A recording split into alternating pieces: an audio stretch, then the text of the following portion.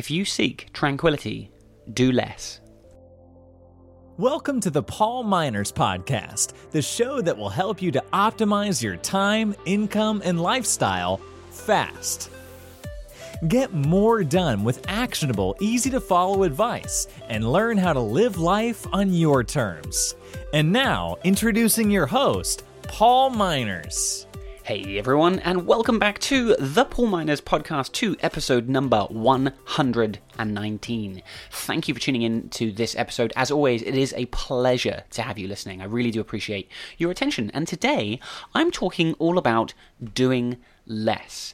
This is something I've talked about a little bit, a fair bit now actually, on the podcast and on my blog over the last couple of years. It's something I really believe in from a productivity and business standpoint, is doing less. And it's probably an idea that you have come across before when we talk about essentialism and focus. It's all about focusing on less.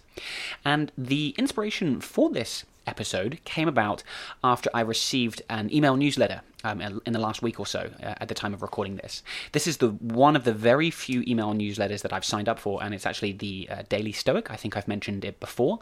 And the Daily Stoic, what they do is each day you receive a very thoughtful email about how to live a better life by following Stoic teachings. And this is, my interest in Stoicism has grown having read books like The Obstacle is the Way, A Guide to the Good Life, Meditations, a really interesting topic. And last week I received an email that really resonated with me, and in a nutshell the email was saying, if you seek tranquility, do less. And I love the simplicity of this quote, and I thought it would be really worth deconstructing a little bit further. If you want to see the corresponding blog post or get links to any of the books and things that I'm mentioning in this episode, you can find them at paulminers.com/119. First of all, what is tranquility? This word tranquility, it comes up a lot in Stoic teaching, but is rarely used in daily conversation. So what does it mean?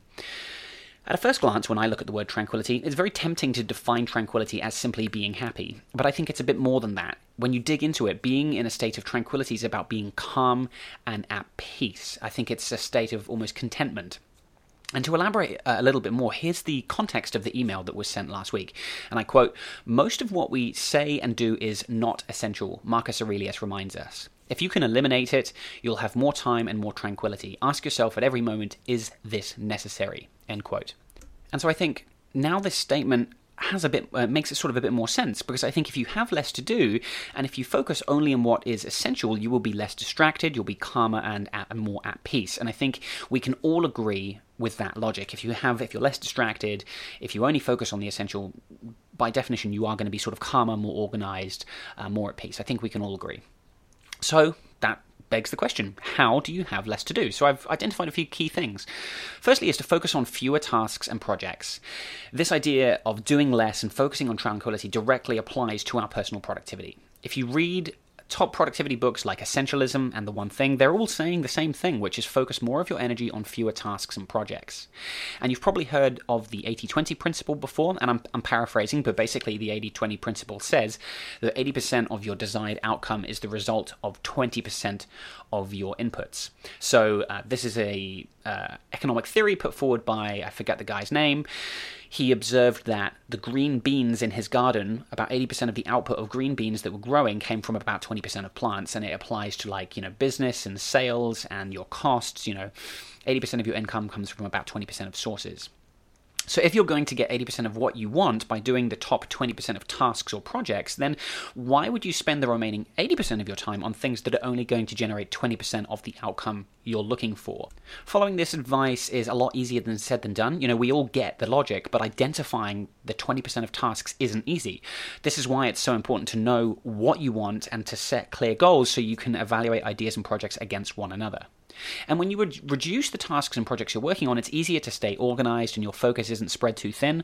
And so with that comes this state of tranquility, this peace and calm. Next, I think, is you can have less email. Email is probably the thing that most people feel overwhelmed by when it comes to productivity.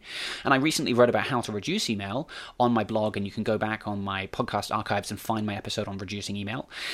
And I think if you're currently drowning in an inbox that is overrun with unread email, there are two quick things that I think you can do to reduce email. The first one is to sign up to a service called SaneBox. It's one I've tried before, not currently using, but SaneBox is an amazing service that quickly sorts your important email from the non-important ones. So first what you do is you connect, your Gmail, your iCloud, or your Microsoft account, and then with incredible accuracy, SaneBox very cleverly works out whether an incoming message is important or not. And if it's not important, it puts it into a Sane Later folder, and everything that's important goes straight to your main inbox. And so while this isn't strictly reducing your email, it does mean you can get to the important stuff very quickly. And I think SaneBox, it is a tool I recommend to people who are in that state where you are overwhelmed right now. But I think I'm not currently using it because I've reduced my email enough to the point where I don't need it to filter my email. So I'm not using it not because it's not good, it's sort of just because I don't need it. So if you are currently drowning in email, I do recommend you check out SaneBox. The other service you can look into is an unsubscribe service called Unroll.me. You can go to unroll.me. And there are numerous unsubscribe services out there. Unroll.me is just one of them. And what it does is it highlights all the newsletters and marketing emails that you're signed up to, and it puts them into a list so you can very quickly unsubscribe from the ones that you no longer want. But please note, I do recall Unroll.me received some negative press about a year or so ago regarding how they use your data. They are a marketing company. It is a free service, so be careful with that. Make sure you look into how they use your data. From the brief look I've had of their website, they say that they aggregate your data and use it to, make, form insights about email marketing. They're not trying to target you in particular. Anyway, read into that what you will. All I'm saying is do your own research and make sure you are comfortable before connecting your email to any service, for that matter, not just Unroll.me. This episode of the Paul Miners podcast is sponsored by Sife. Now, one of the best things about running an online business is just how much data and information you have available. So even as a one-man shop, I use a whole range of tools like Google Analytics, MailChimp, Stripe, YouTube, Twitter, Pipedrive, Xero, the list goes on, and each one of these tools comes with their own set of metrics and reports. But even though I have all this information available, it's almost too much to make sense of, and this is where a platform like Sife is really powerful. Sife lets you create dashboards that connect all your online accounts together. So for example, you could have a social media dashboard displaying key metrics from Twitter, Facebook, and YouTube. Or you could have a sales dashboard showing you metrics from maybe your sales CRM, your e-commerce platform, and your payment processor. And with Sife's custom alerts and goals, you can set targets and be notified when any of these metrics go above or below a certain threshold. So for example, I have a goal set up to alert me when I hit 10,000 subscribers on YouTube. Sife's dashboards can be shared with clients or managers, and it makes it a lot easier to quickly see how you're performing across every facet of your business. To get started today, head to Sife.com. That's CYFE.com. And thank you, Sife, for sponsoring this episode of the Paul Miners podcast. Another underrated way to receive less email is to send less email. And it sounds funny, but it's true. It's much easier to send an email than it is to pick up the phone or have a conversation with someone, and so it's our default. But when you put email out into the world, you inevitably get responses back. So before you send an email, see if there's a more efficient way to reach the outcome you're looking for. Maybe you just need to pick up the phone and work something out with someone. But with less email to deal with, your inbox becomes a useful tool rather than a source of anxiety and overwhelm that I know a lot of people feel when they think about email. So by doing less email, I think you can enjoy a state of more tranquility, peace, and calm because it is this less overwhelming tool. Next, I think we can focus on less consumption. And I'm talking about consumption of material things, which I think can harm our ability to achieve tranquility. Firstly, we become insatiable when we overconsume. The satisfaction gained from purchasing a new pair of jeans today quickly wears off, and we need to buy more stuff to maintain that feeling. And Haley, my wife, and I, we've recently been thinking about buying a new car, a bigger car. But the number one thing holding us back is that I know that after a few weeks, the novelty of the new car will wear off, and our lives will really be not a lot really better off. The car we have now serves us well, and a new car provides very little extra utility, except for making it a bit easier to get the pram in the car. So that's sort of a kind of current example that we're dealing with. But secondly, when you overconsume, your environment feels more disorganized and messy. Just look at all the examples. If you've seen Marie Kondo's new documentary on Netflix, look at all the examples of people with these cluttered homes, from having massive shoe collections and exploding wardrobes to all the junk in their garage. These families frequently talk about how guilty and stressed this clutter makes them feel when we overconsume. And so by consuming less, we can achieve a state of tranquility by not making our happiness conditional on stuff. And by decluttering and tidying up, your space can unlock some of that much needed inner calm and peace. And we can apply the same idea to social media. When we overconsume content on Instagram, Facebook, or YouTube, we end up on a treadmill of consumption where we feel this sort of irrational need to read all the articles and keep up with this waterfall of content that's hitting us all the time. And we also start to compare ourselves to others and question why our lives aren't the same as these filtered pictures that we see online.